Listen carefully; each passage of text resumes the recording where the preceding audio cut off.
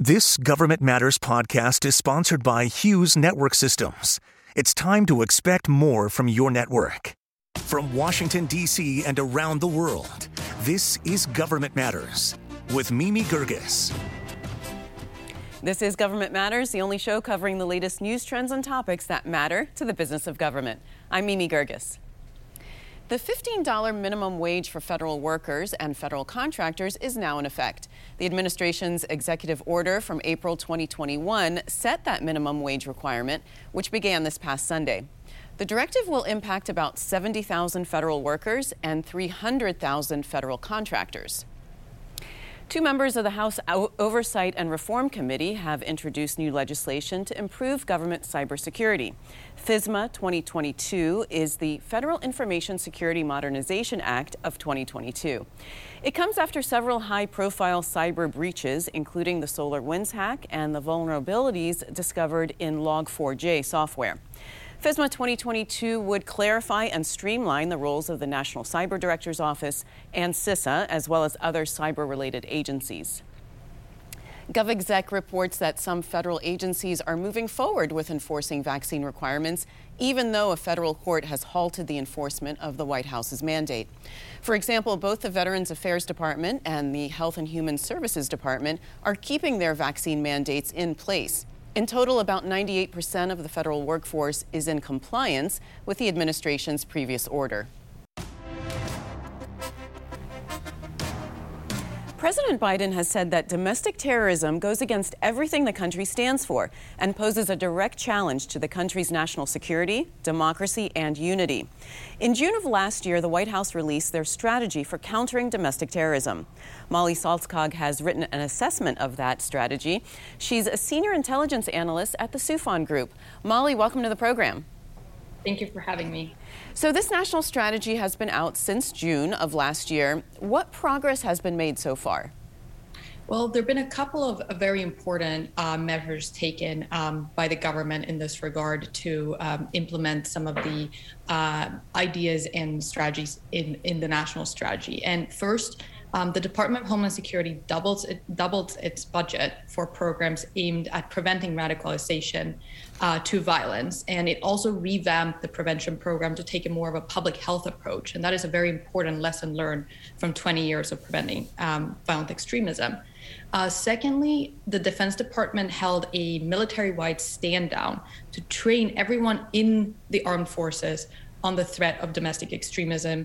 And just last month, they actually released new guidelines and policies to deal with the rising threat of extremism in its ranks.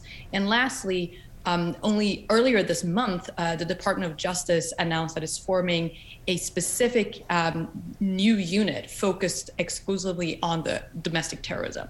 So these are all very important implementations that we're seeing. So there are four pillars to the strategy. The first is understanding and sharing domestic terrorism-related research. The second is about prevention, stopping the recruitment into organizations and then mobilizing to violence. How do you do that? That is the million-dollar question that the United States has actually grappled with throughout the 20 years where the focus of the U.S. Counterterrorism apparatus has been largely focused abroad on groups like Al-Qaeda and ISIS, international terrorist organization. Now, the primary threat, as you mentioned, comes from within. And I think one key here, is taking a public health prevention approach.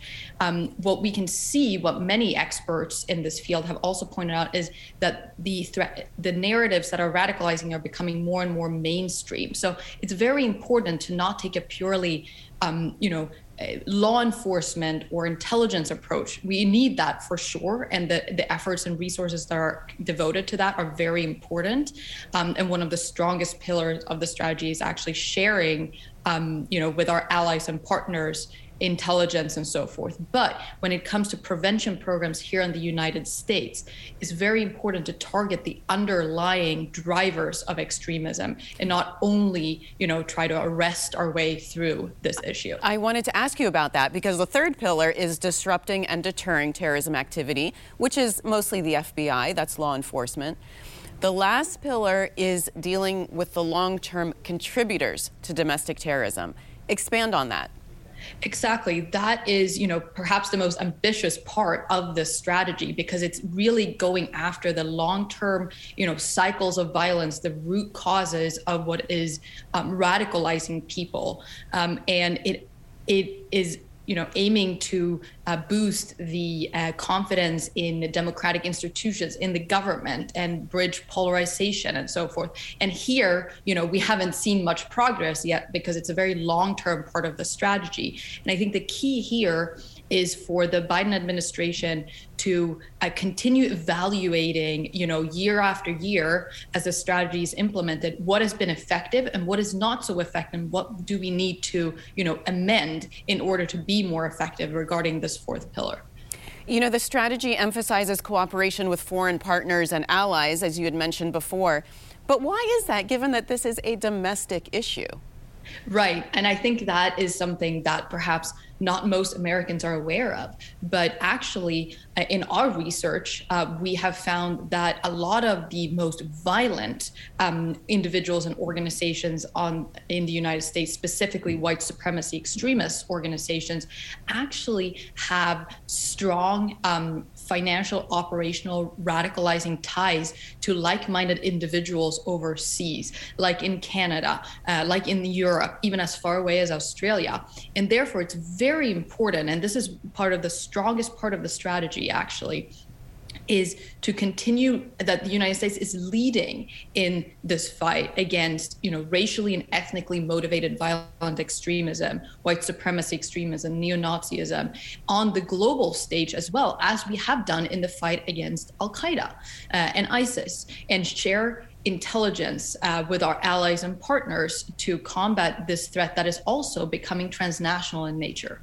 And Mollie, what are the gaps or weaknesses that you see in this national strategy? Well, that is what I mentioned is that the threat is mainstream and it's coming from within primarily.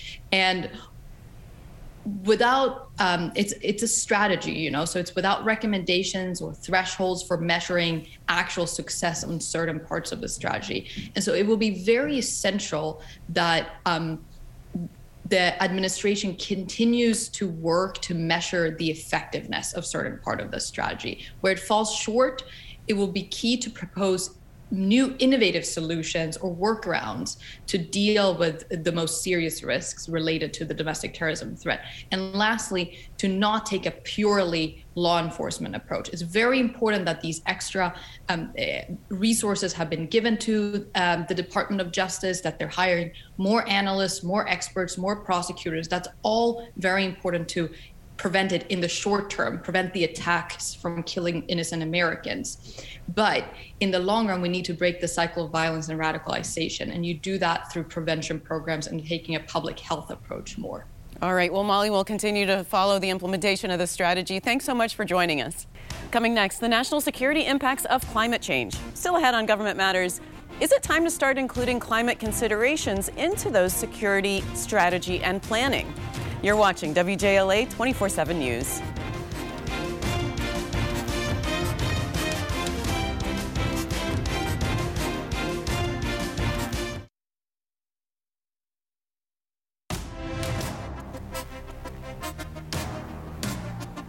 The administration released several documents last year related to the impact of climate change on national security. This year, it's time to start actually changing how agencies do business and begin integrating climate considerations into national security practices. That's according to a report by Brigitte Hugh. She's a program assistant at the Center for Climate and Security. Brigitte, welcome to the program. Hi, Mimi. Thank you so much for having me. You write that one of the key takeaways from the administration's documents is that the national security community is being forced to re-examine its assumptions about how the world works. What do you mean by that? What my co-author, Aaron Sikorsky, and I mean is that in today's world, we're facing what we used to think were the most extreme weather events, right? So thinking about Colorado this last December, the big fire that they faced, thinking about just over the weekend, the flooding in Brazil that has killed 19 people. So those events we used to think of and things like them, we used to think of them as the most extreme events that we would face. And that's no longer the case, right? That's our day-to-day, that's our year-to-year. So we're having to re-examine exactly what we think of when we think of climate disasters. And that's what we mean by changing the calculus. We can no longer rest on what we used to think. And the IPCC report that came out in August also says that we can't look at the past to predict the future and to plan for the future. So how does climate change shape and worsen other national security concerns? So taking Russia, for example, right now, the Russia-Ukraine situation, right? One of the things that is at the top of the news right now is the fact that Russia supplies about 35% of the natural gas that goes to Europe. So if Russia were to turn off the natural gas there, then Europe would be in a really bad way because they don't have a lot of stockpiles for other reasons.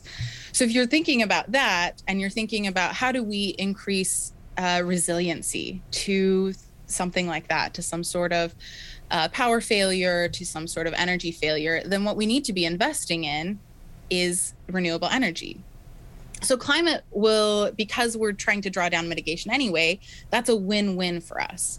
And one of the, so it's going to impact the political considerations of every country, Russia included, that we need to be thinking about how we supply energy, how we are preparing for future energy failures, whether it is accidentally or on purpose, turning off gas, or creating more resilient infrastructure to deal with those kinds of power failures. So I want to go through some of your recommendations. The first is to mainstream climate security in regional strategies. What does that mean? So we want, thinking about the way that intelligence agencies are set up, or the Department of Homeland, the U.S. Agency for International Development, they're set up into regional analysis cohorts, or you focus on regions. So each of those regions is usually concerned with the political developments, the economic developments in their region. What we want them to be also thinking about is how climate is going to affect all of that. It needs to be part of the calculus, everything they're doing. So they're thinking about how droughts are going to impact livelihoods in the Sahel, and how that could create increased tension where governance is poor, things like that.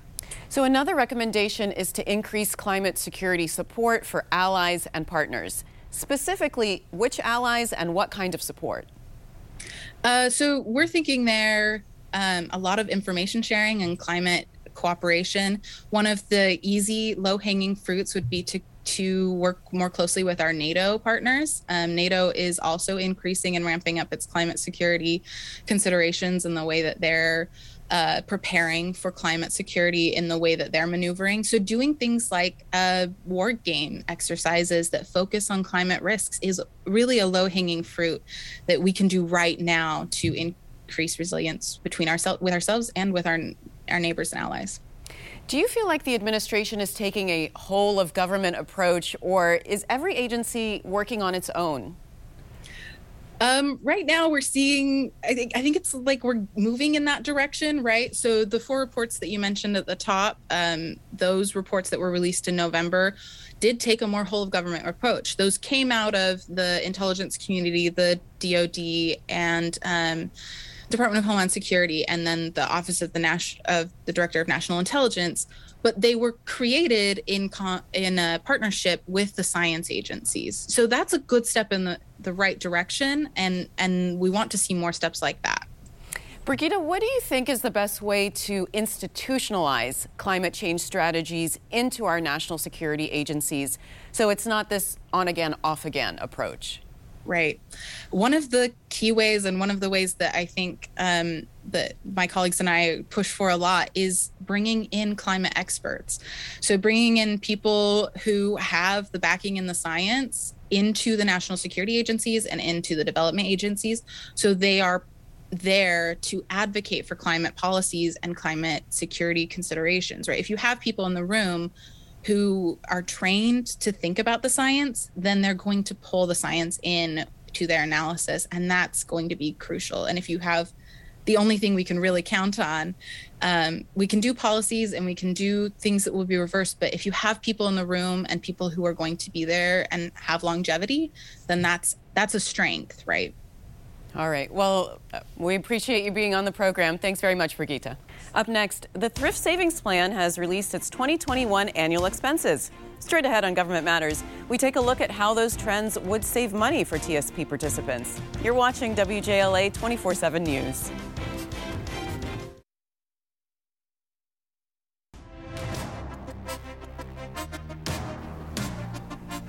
The Federal Retirement Thrift Investment Board, FRTIB, has gone live with its financial systems modernization platform. The new platform will replace multiple legacy systems for the Thrift Savings Plan. Kim Weaver is Director of External Affairs at the FRTIB. Kim, welcome to the program.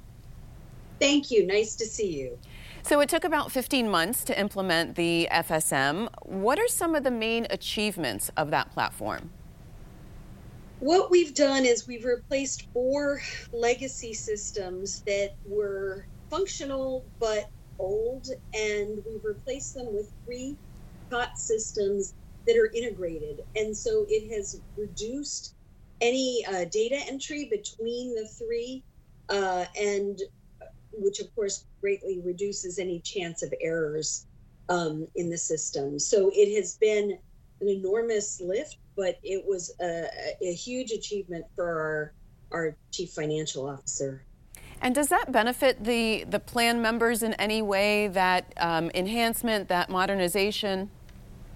To the extent that we're not spending money to maintain old systems and that what we're doing was less efficient than what we're doing now, absolutely. They won't see any direct impact because this is an internal use system, but it will help them because what makes us more efficient saves them money. So TSP has released its annual expenses for 2021. What were some of the trends that you saw for average net assets? Well, the stock market, as we all know, last year was gangbusters. So the assets under management grew by over $100 billion, and our net expenses were able to then fall because the way we get our expense ratio is it's what we have expended last year over the amount of money that we're managing. So our net expense ratio last year was 4.3 basis points, which translates to 4.3 cents per $1,000 invested. So what are some of the things that you do, Kim, that save money for participants?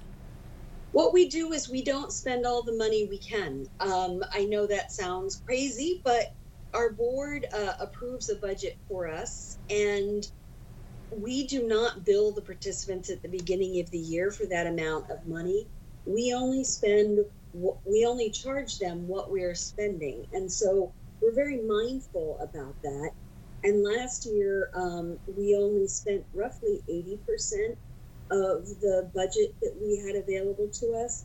And in so doing, again, we minimized the amount of money that participants are having to pay to run the plan. And is that considered the administrative expenses then for the fund? Yeah, exactly. Those are the administrative expenses of the funds.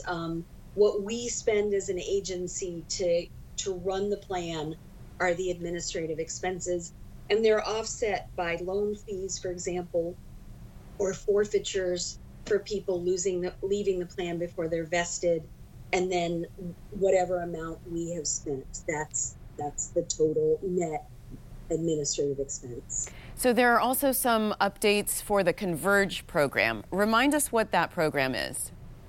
So Converge is the name we've given our transfer to our new record keeper, which is still on track to go live this summer. And we couldn't be any more excited about it, to be quite honest. It is an enormous amount of work, but we are moving forward nicely.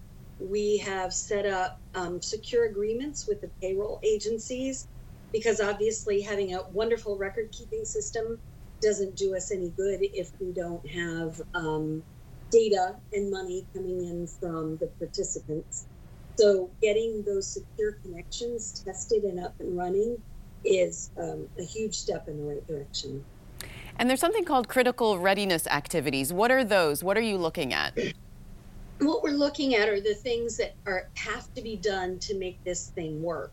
And one of them we did a transfer of data, and it was after all the security agreements were reviewed by our chief information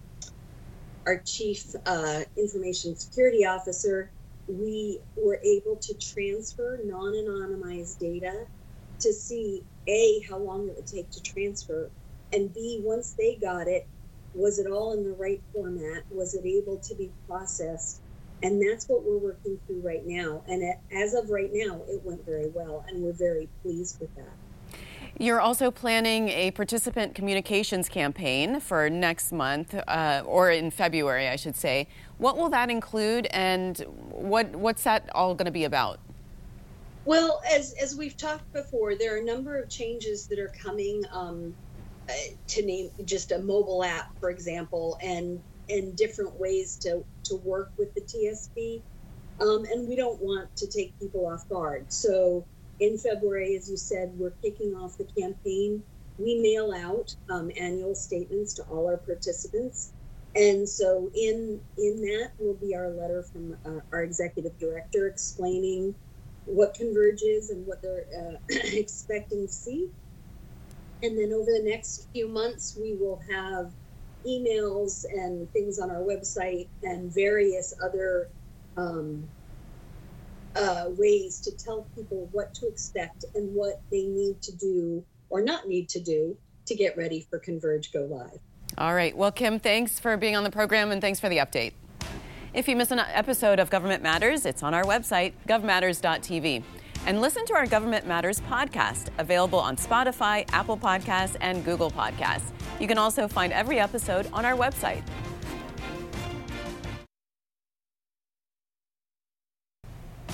That's the latest from Washington. Join me weeknights at 8 and 10:30 on WJLA 24/7 News and Sunday mornings at 10:30 on 7 News to stay plugged in on issues that matter to the business of government. Thanks for watching. I'm Mimi Gerges.